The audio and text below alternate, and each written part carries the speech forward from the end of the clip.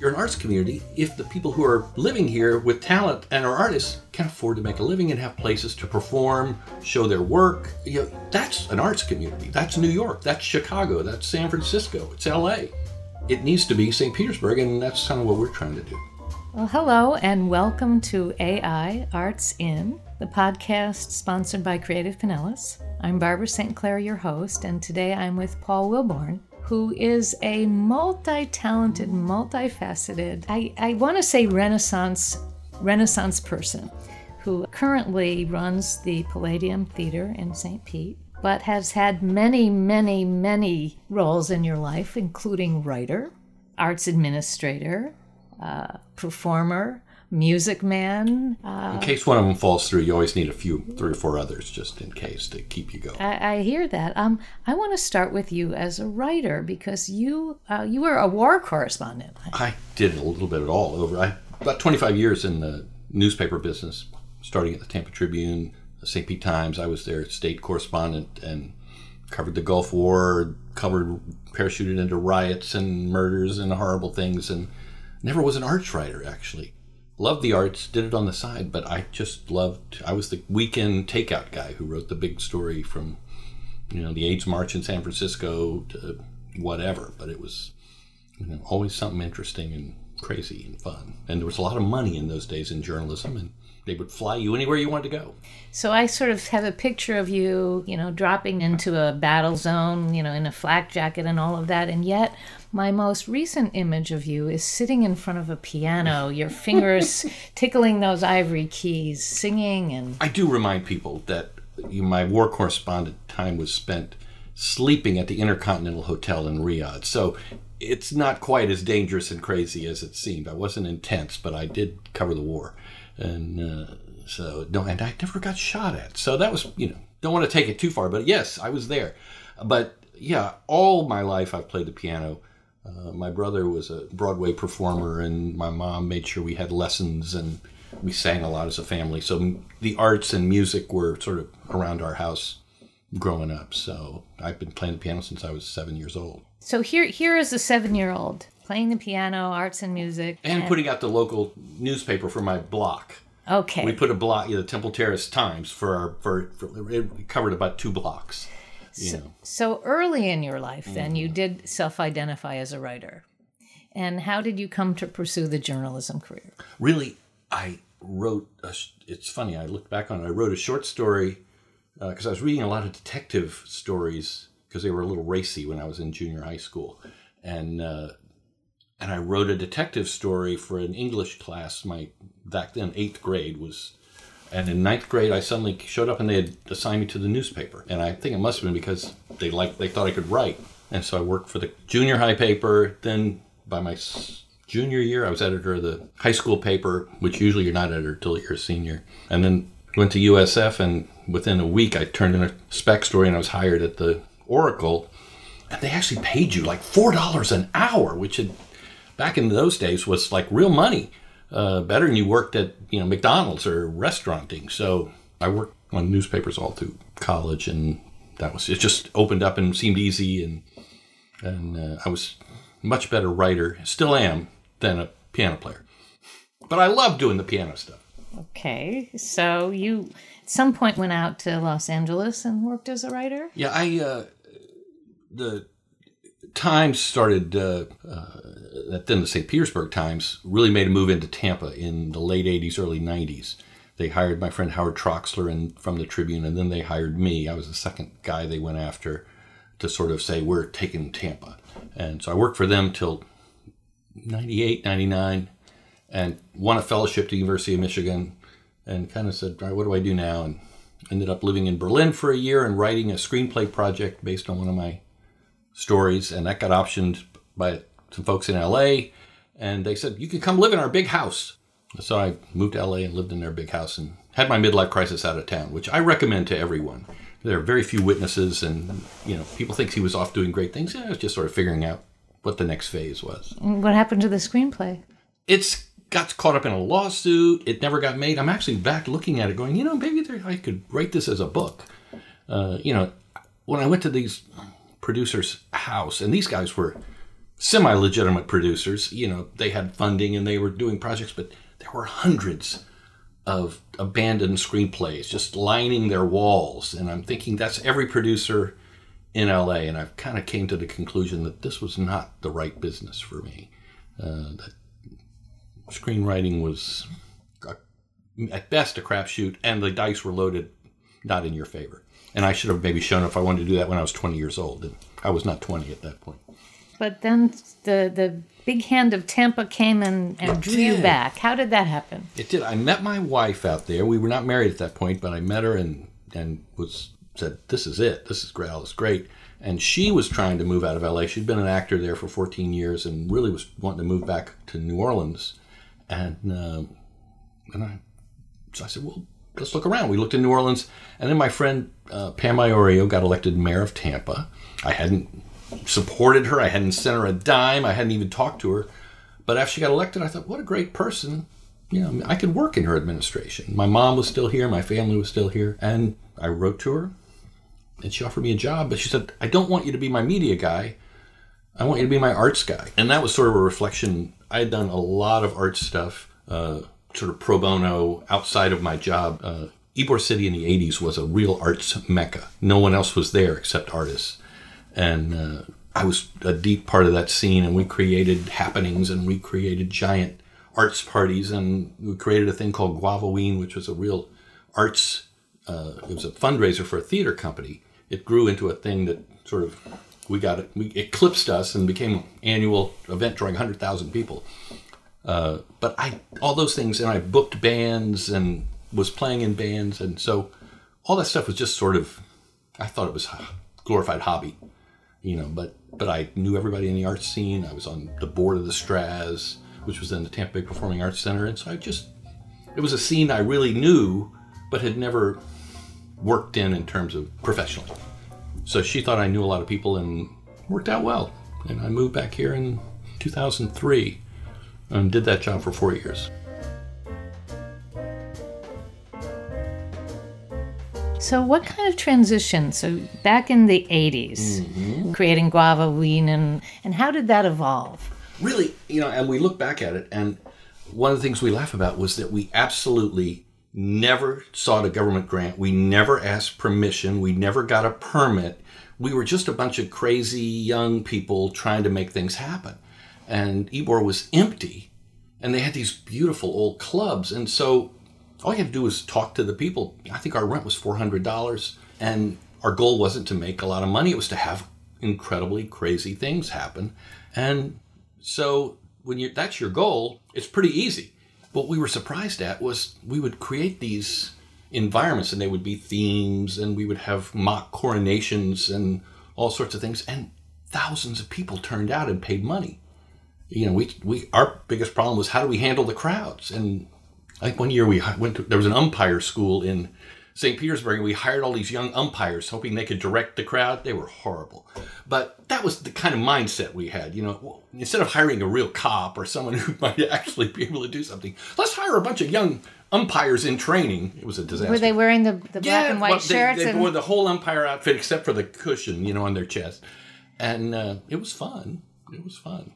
And it all turned out, no one died. We made enough money to take ourselves out to dinner afterwards at some fancy restaurant because we were all too poor to go there otherwise. I think we went to Burns and, ordered wine.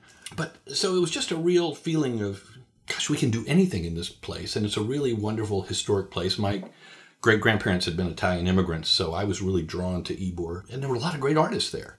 Some mediocre artists there too, but just a lot of folks trying to make something interesting happen. It was a real scene. I'm actually writing a short story project right now set in the 80s in Ybor City to go with a bunch of pictures that my friend David Audette has.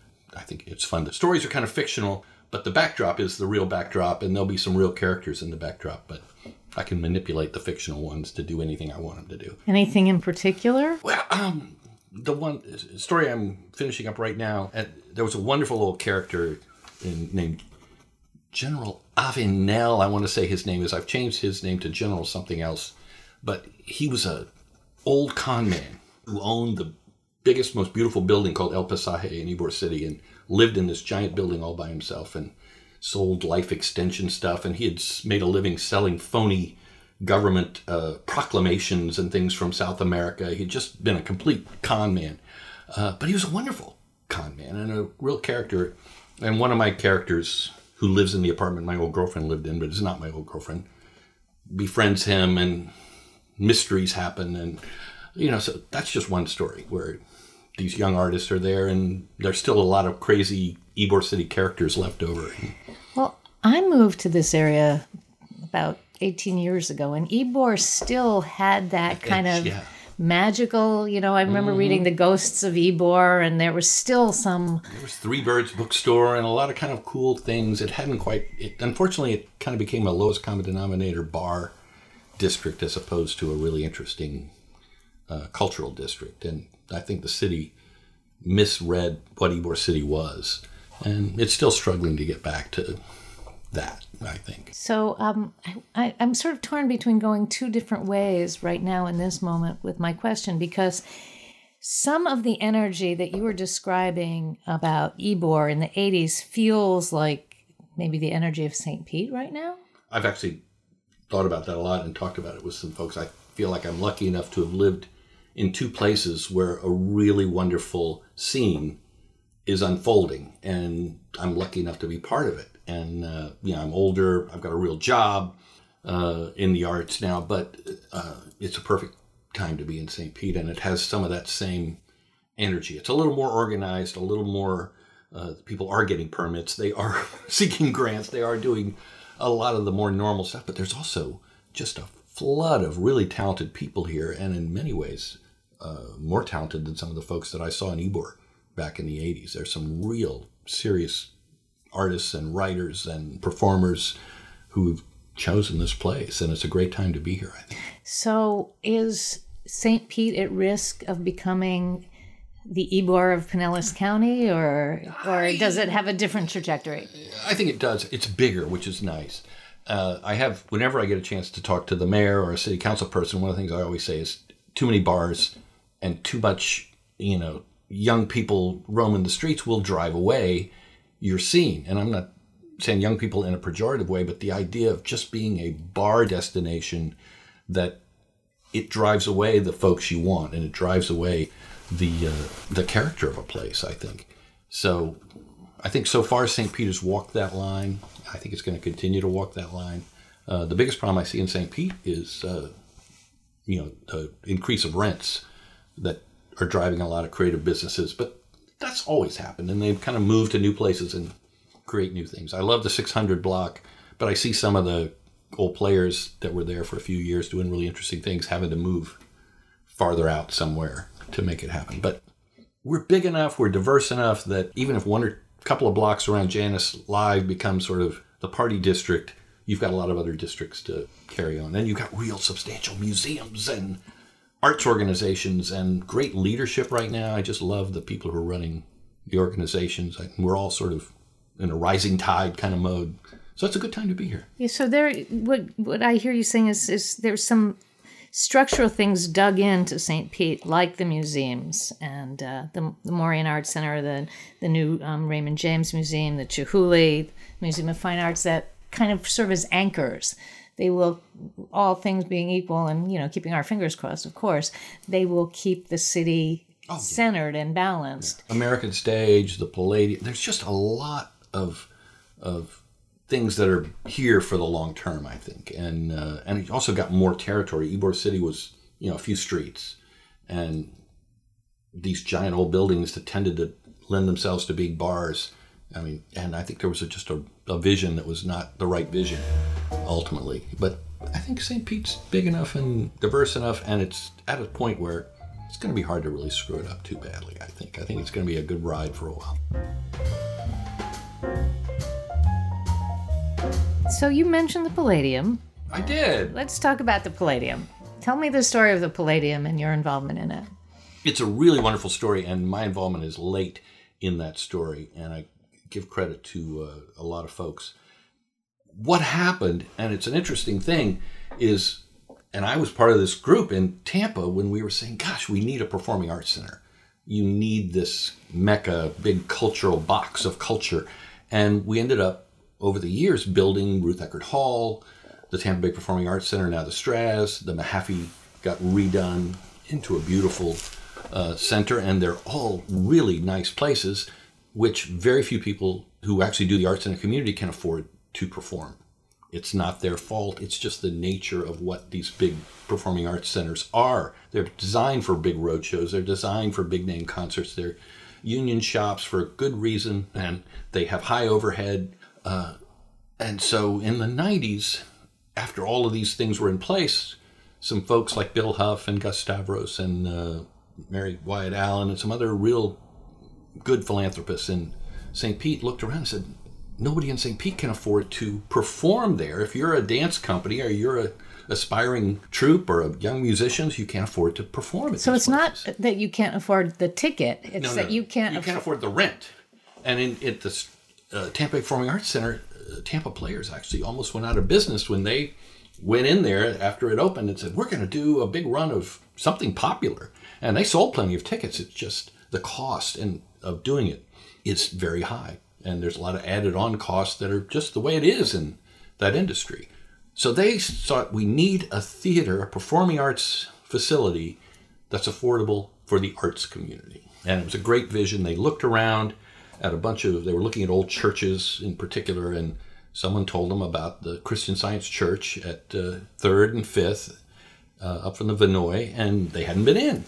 And it was still occupied by the Christian Science Church, beautiful building built in the 20s, and there were only about 100 members left. And they had theater seats. It was not pews, it was actual theater seats. Wow. So, the long story short, they bought it, renovated it, raising money and digging into their own pockets, and in 1998 it opened, and really did for those years what it was hoping to do. They just couldn't figure out quite how to make it go.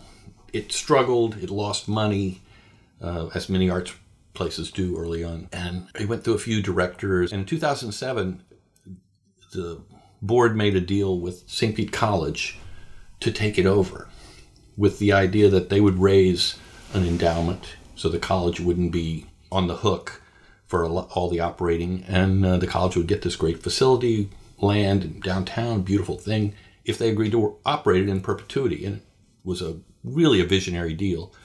And through state matching grants and fundraising, we ended up with $6 million in endowed funds. Wow. And I currently have a $5 million endowment. One of those endowments was really more of a construction thing, and we spent that money.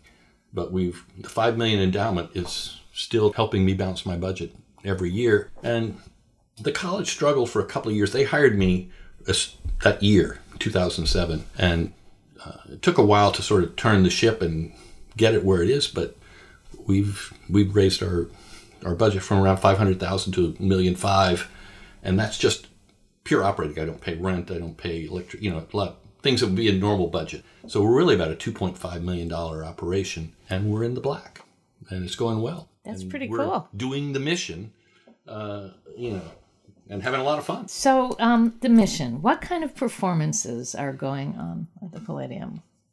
It's really a wonderful mix, and it depends also on the time of year. But we have stayed with that local aspect. My nutcracker is the Academy of Ballet Arts in St. Petersburg. The Clara is always going to be a girl who lives here.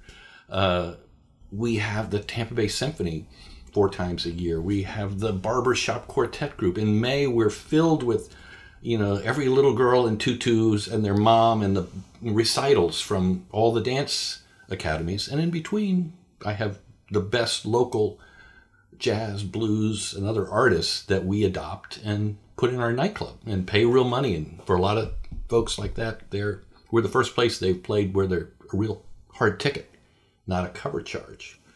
The mix is really pretty wonderful. And we have Ruth Eckerd and Mahaffey using us as a venue, so we get a lot of bigger name shows that come in to sort of draw more folks, and it's really hit critical mass.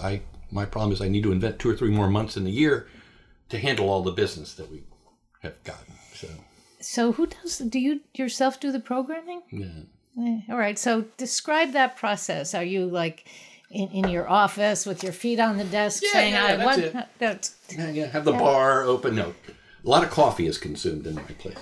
But honestly, I've always leaned local. I've always felt that that's where that's the talent I'm interested in. I love seeing big concerts. I don't mind going to see them. But to me, you're not an arts community if Taylor Swift comes through and takes a bunch of money and leaves. You're not an arts community when any of that stuff. Broadway comes through. It's great to have it. People like it.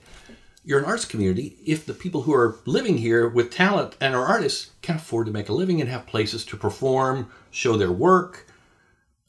That's an arts community. That's New York. That's Chicago. That's San Francisco. It's LA.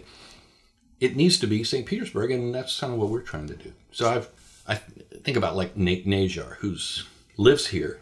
Great jazz guy, is touring Europe and playing all over the country, but we're his home base. He calls me. We put together dream shows for him. We sell great tickets. It works financially for me, but we treat him like a star. I have 8 or 9 of those folks that we've taken on, and there's more I'd like to take on, but I only have so many dates. But we try to find the best and the brightest and let them do their dream shows. They come to me and say, I want to do this. And that's what we're doing with our Beacon Dance. 2 great dancers from here, both had national careers. Helen French is making babies and got married and has come home at 30. But she's a real big-time choreographer. And so we've managed to put together some fundraising, the stage, we're selling tickets, I'm paying them, and they're bringing me a great show, and we're bringing in some national talent, and we're featuring local dancers and 5 different choreographers. And that's, to me, what the Palladium is supposed to be. And we can do it on a nice level because we got a great stage, the Marley floor, I've got a box office, I've got marketing, so together, we do this with chamber series as well. We're doing that with chamber music. I've got 500 people come to a blues show it's all very locally connected. So anyway. So it almost sounds like you're sort of this hybrid, it's Palladium Performing Arts Center, but you're almost a repertory company. As I was listening to you, I'm thinking arts incubator. You're developing talent. And I think we are. I'm not a production house. What I try to do is find artists, and you bring me the show. We will support you in a way that will let you bring me the show. But I don't have sets. I don't have scenery. I have great tech. I have great marketing. I have great box office. I have some money I can put up and risk. And we have a fundraising arm. But the artists do bring me their stuff, which tends to work really well.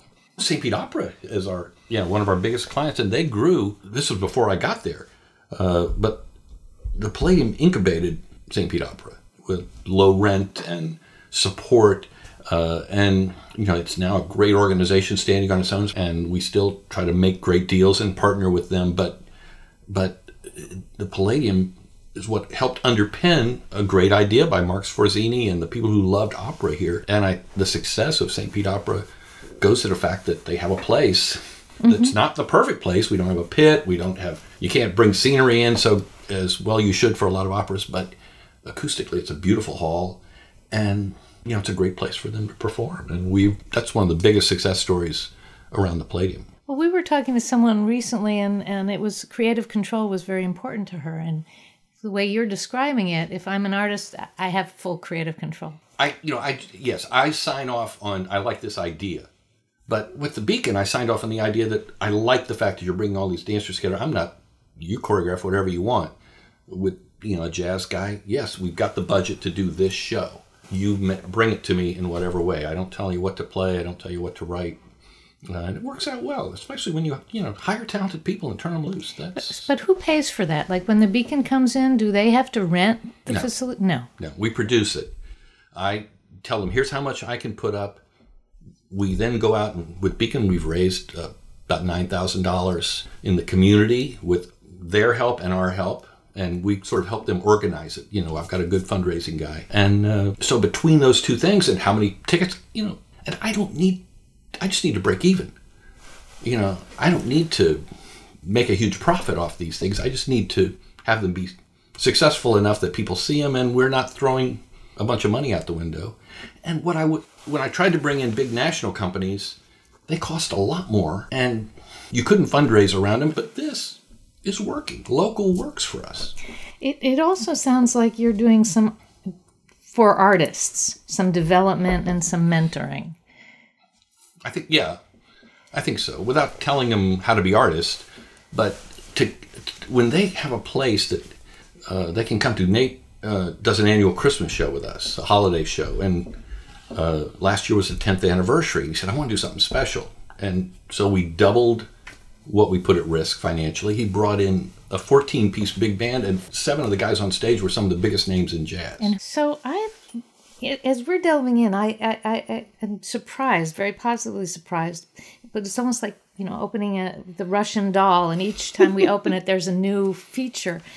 Is there any other place in the world like this, doing what you do? I don't know about in the world. I think we're somewhat unique here. I think my buddy Bob Devin Jones does some of that at the studio as well, just on a different scale. I've got 850-seat theater, and I've got this endowment to work with, and we actually find ourselves working.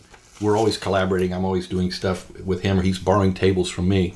But I think we both have that vision of how do you support your local arts community and become relevant, and also find a way to make that business work. Because that's what I'm most proud of, is that this business is working based on a completely different model than what most performing arts centers do. Mm-hmm. I can't, there's no conference for me to go to. There's a big conference right now in New York, and I went to it one year and I'm going, but this isn't me.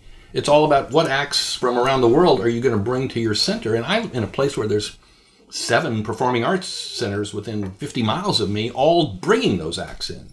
So we had to find these niches. And now the Straz calls us when they're wanting to promote a jazz show. Can you help us promote jazz? Because we own jazz. Can you help us promote blues? Can you help us promote chamber music? Because we own chamber music here now. And we own it with sort of a local presence.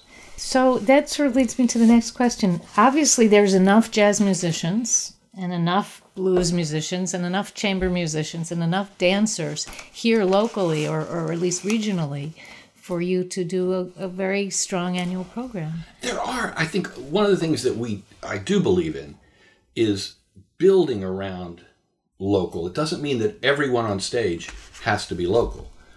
Jeff Moulter, who's the concertmaster at the Florida Orchestra, there was no chamber series in our closest one was Sarasota. Jeff was a chamber musician before he came to the orchestra. So he and I got together, put this series together, and 3 of the 4 players are his former mates from New York City, and we bring them in. But it's built around this local guy, and so it's local, it's national, the idea is for it to be great, and to have your artistic director is this guy who lives in our town and is playing in it. And so it's not just that every player on stage has to be local. Sure. That's not a rule. It has to be great, and it has to be sort of artistically directed by somebody local. So talk to me a little bit about the St. Pete / Pinellas County music scene. Where do you think its strengths are, and where is it going, and what is the Palladium's role in that? It's always been a great, there's been a lot of good music and a lot of good musicians come out of here. I think we've got a pretty healthy scene.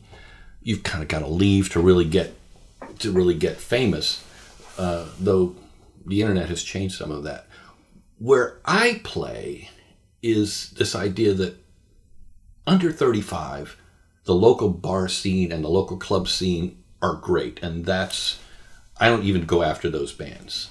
I look at artists who are going to appeal to an audience that's like 35 and above, because at about age 35, you get thrown out of the bars unceremoniously. You're too old. They don't want you. There's a whole new crop of people coming up and a whole new music scene.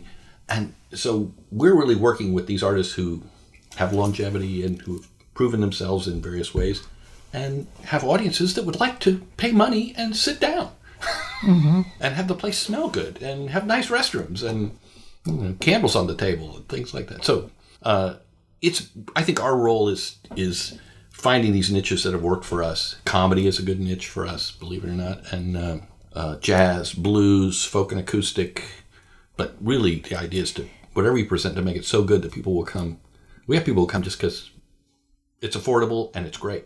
So do you think St. Pete is on the map in people who don't live here? Is it on their map as a jazz or a blues kind of place? Yeah, I don't know that we're on the national map. I think St. Pete I see more on the map for glass artists, and more on the map for clay. But I think we're developing a pretty good scene, and when I'm selling 500 tickets to local jazz, I think that's indicative of sort of where things are going. And we've got jazz musicians who are choosing to live here and finding the ability to live here. They go off and tour and they do other things, but they're finding the scene very satisfying and also financially satisfying. So I think we've got a ways to go to get there, but we've got a lot of elements in place to go there. So as I'm sort of looking back on the notes I've taken as we've talked, I don't see the word cabaret. I shouldn't have said that while you were drinking coffee, should I? That's funny.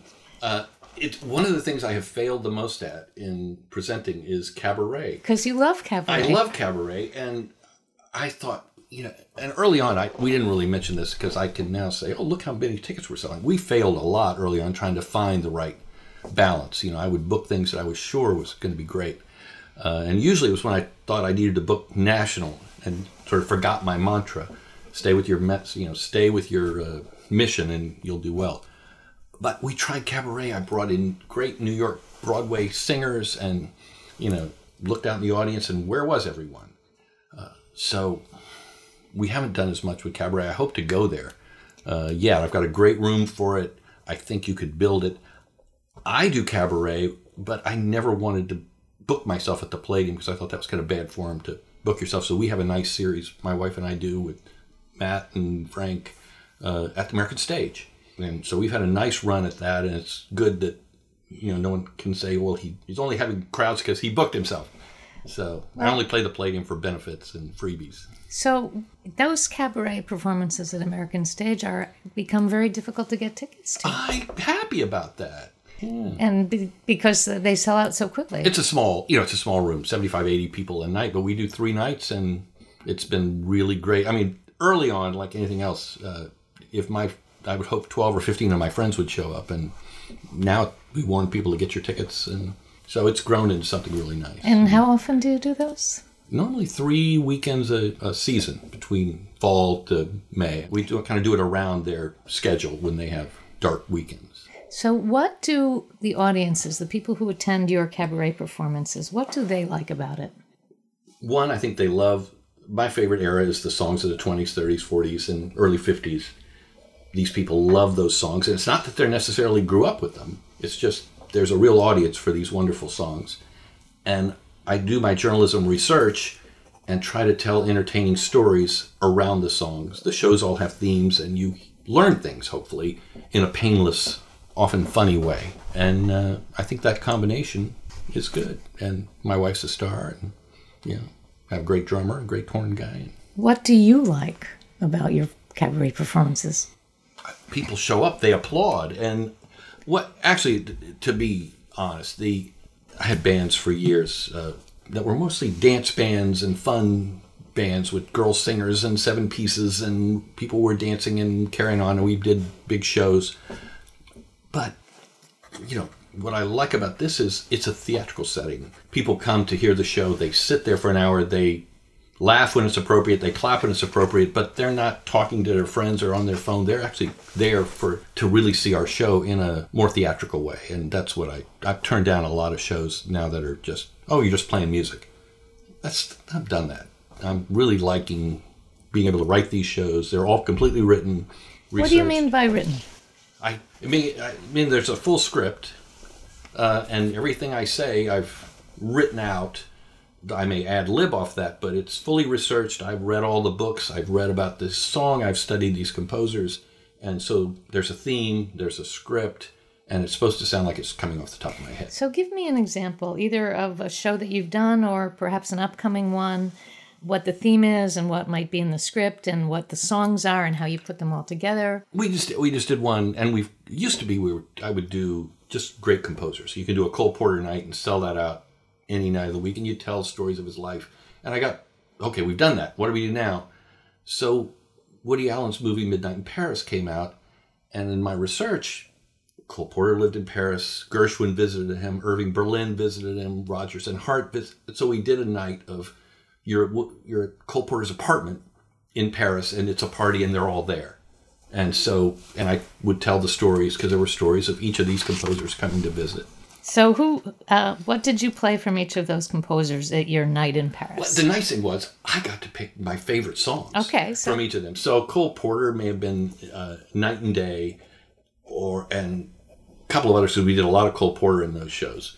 But, with Gershwin, I got to say, what song do I really like? So we might do Our Love Is Here to Stay, which is one of my favorite songs. They hadn't even written it in the 1920s, but because of that theme, I could do that. And Irving Berlin was a big supporter of Cole Porter's, and so I did some of his early things and read, letters that he had written to Cole Porter, encouraging him to come from Paris to Broadway and encouraging him how to write more hit songs. And so, it was fun, and people learned something, and you were transformed to this place, and we had some fun with the French theme, and it's an hour and 10 minutes. What are you going to, it's an hour, for heaven's sakes, enjoy yourself. And you play the piano. I play the piano and sing, my wife sings, and she's a wonderful actress character, and people can't take their eyes off her because she just really knows how to command that. And Matt Calley plays the drums, and Frank Bowman plays multiple horns, and it's just a simple little thing, and I talk a lot. Is Cole Porter your favorite? He is, though. Now I kind of feel like they're all my uncles who've taught me so much, and I can be happy we did a Hoagy Carmichael show, and I love Hoagy Carmichael, and didn't realize how much I loved him until I started doing the show. And Johnny Mercer, they're just, it just is such that era. One of the things I talk about is that, things go through eras where they're really good. I mean, we are living in the 60s. It was the great era of air travel. We can't call this the great era of air travel. This is a horrible era. This is the great era of dentistry, in my opinion. But that era, starting in the 1920s, when African Americans moved up to the city, Jewish immigrants came from Europe. They brought those two kinds of music came together, and the operatic traditions and the musical theater traditions produced a run of about 35 years of some of the best songwriting ever. It'll not be replicated. And that was the high point. And it's great to mine that era. I should add that I really think there's some great songs that Lennon and McCartney certainly fall in that canon. And Burt Bacharach falls in that canon. There's still, I think, James Taylor. So it's really great songwriting. And Paul Simon, it continues. Billy Joel, these are great. Billy Joel would have fit in the 30s just fine. He would have written great songs then. I just think those songs tend to get done a lot, where we can find gems from the 20s, 30s, 40s, and early 50s that no one's ever heard before. Or they don't know they maybe heard a little bit of it, but they don't know why it was such an important song. My Funny Valentine was in a show by Rodgers and Hart with so many hits, it was ignored until Sinatra did it in the 50s, and it became one of the most endearing standards, but it was already 20 years old at that point. So, just those things that you think you know that song, but I didn't realize that. Any songwriters today of interest to you? Oh, lots of them. No, I listen, I am kind of all over the place with music, because I'm always trying to keep up with what's going to go to an Americana festival in Nashville, and it's all these sort of alternative country artists who are writing great songs, and Jason Isbell, I think, is one of the best songwriters out there right now. And, there's Feist, who I think is great, who's a sort of a pop performer. She had that 1, 2, 3, 4, tell me that you want some more. It was a big Apple commercial. She's one of the most amazing songwriters out there. And how do you decide which of the song parts you're going to sing and which your wife is going to sing? She tells me that she needs to sing more songs, and so I have to give her some good ones. She's actually stealing some good song from me. I think Bewitched, Bothered, and Bewildered, which is my favorite song, right up there in the top 5. And she says, I think I'm going to sing that song this time. You always sing that song. And she'll do a great job with it. So it would kind of, what you try to do is not have too much of me, mix her in. Frank sings one every night. You try to, it's all about how do you keep people entertained and paying attention. I've spent years putting together set lists for bands, and every time we say goodbye, never fails to have women crying and, me happy to have made them cry. So I kind of have to take us back to the beginning, because you are a writer, and you described that you're actually writing a story that takes place in the 80s in Ybor City.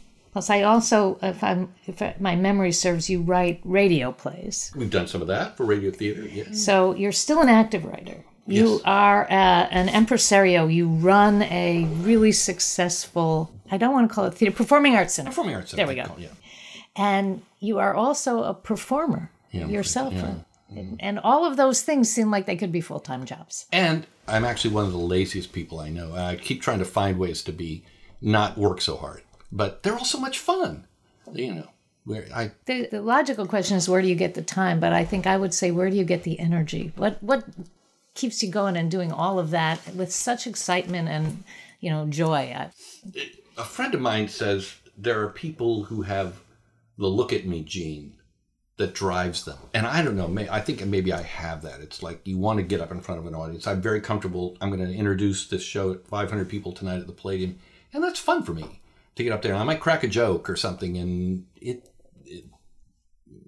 when I was a little kid, I used to get in my room, lip sync to songs and hold a hairbrush as a microphone. It just seemed like that was something I needed to do. And I think that drives you. And a feeling that you're never quite good enough, so you've got to practice harder and do more. And I think any artist will tell you, if you don't have a project, what are you doing? If I don't have a song project, am I going to practice my piano? If I don't have a writing project, am I going to actually write? I have a business to run, so I have to, that I get paid for it. But without a goal, just I think fear motivates us more. I don't want to fail. I don't want people to get up and say, God, that was a terrible show. Well, I just hold on just 1 second and slow us both down, because I think you said something so meaningful, at least to me, that if you have to have a project, because if you don't have a project, you won't play your piano. If you don't have a project, you won't put words onto paper. So I don't know, I've been around the block a few times. I'm in that over 35 demographic, and it's like, why did that never occur to me in quite that way? To me, that's the basis of everything. I really, proud of my journalism days. It was that was a great, satisfying business. It's a good business to be out of now. Sadly, the economic model is not as good as it was, but I really love that period, and I love all the stuff I'm doing. I love this period right now, so it's exciting. My mom will go, shouldn't you take it a little easier? We're always scheduling, seeing her around all these things we're doing. But to me, I'm doing those things because I want to be a better piano player and performer. I want to be a better writer, and I think I think it'd be smarter if I would pick one, but that's just what I do, and it's what gives me some joy. And at the end of the day, that's kind of what it's all about. Well, it kind of turns that, how do you get to Carnegie Hall? Practice, practice, practice. And it turns it about maybe 45 or 90 degrees. How do you get to Carnegie Hall? Project, project, project. It's all about the projects. It really is. What we did in Ybor City was all about these projects that we just this would be fun to do. And we ended up, you get about 3/4 of the way into it, you're going, what have I done? Why have I decided to do this? I remember, and I still do this day, looking at someone as I'm driving to my next thing and thinking, they're going to go home, they're going to watch TV, they're going to have dinner. Why is my life not like that? But in the end, it's not like that because I don't want it to be like that. Thank you for listening. I've been here with Paul Wilborn, and you can find out more about the Palladium at mypalladium.org. You've been listening to Arts In, the Creative Pinellas podcast, sponsored in part by the Pinellas County Board of County Commissioners, Visit St. Petersburg Clearwater, and the State of Florida Department of Cultural Affairs. Arts In is produced by Matt and Sheila Cowley, and you can hear more of their great work and some wonderful conversations with visual, literary, and performing artists at our website, creativepinellas.org. This is Barbara St. Clair. Thank you for listening.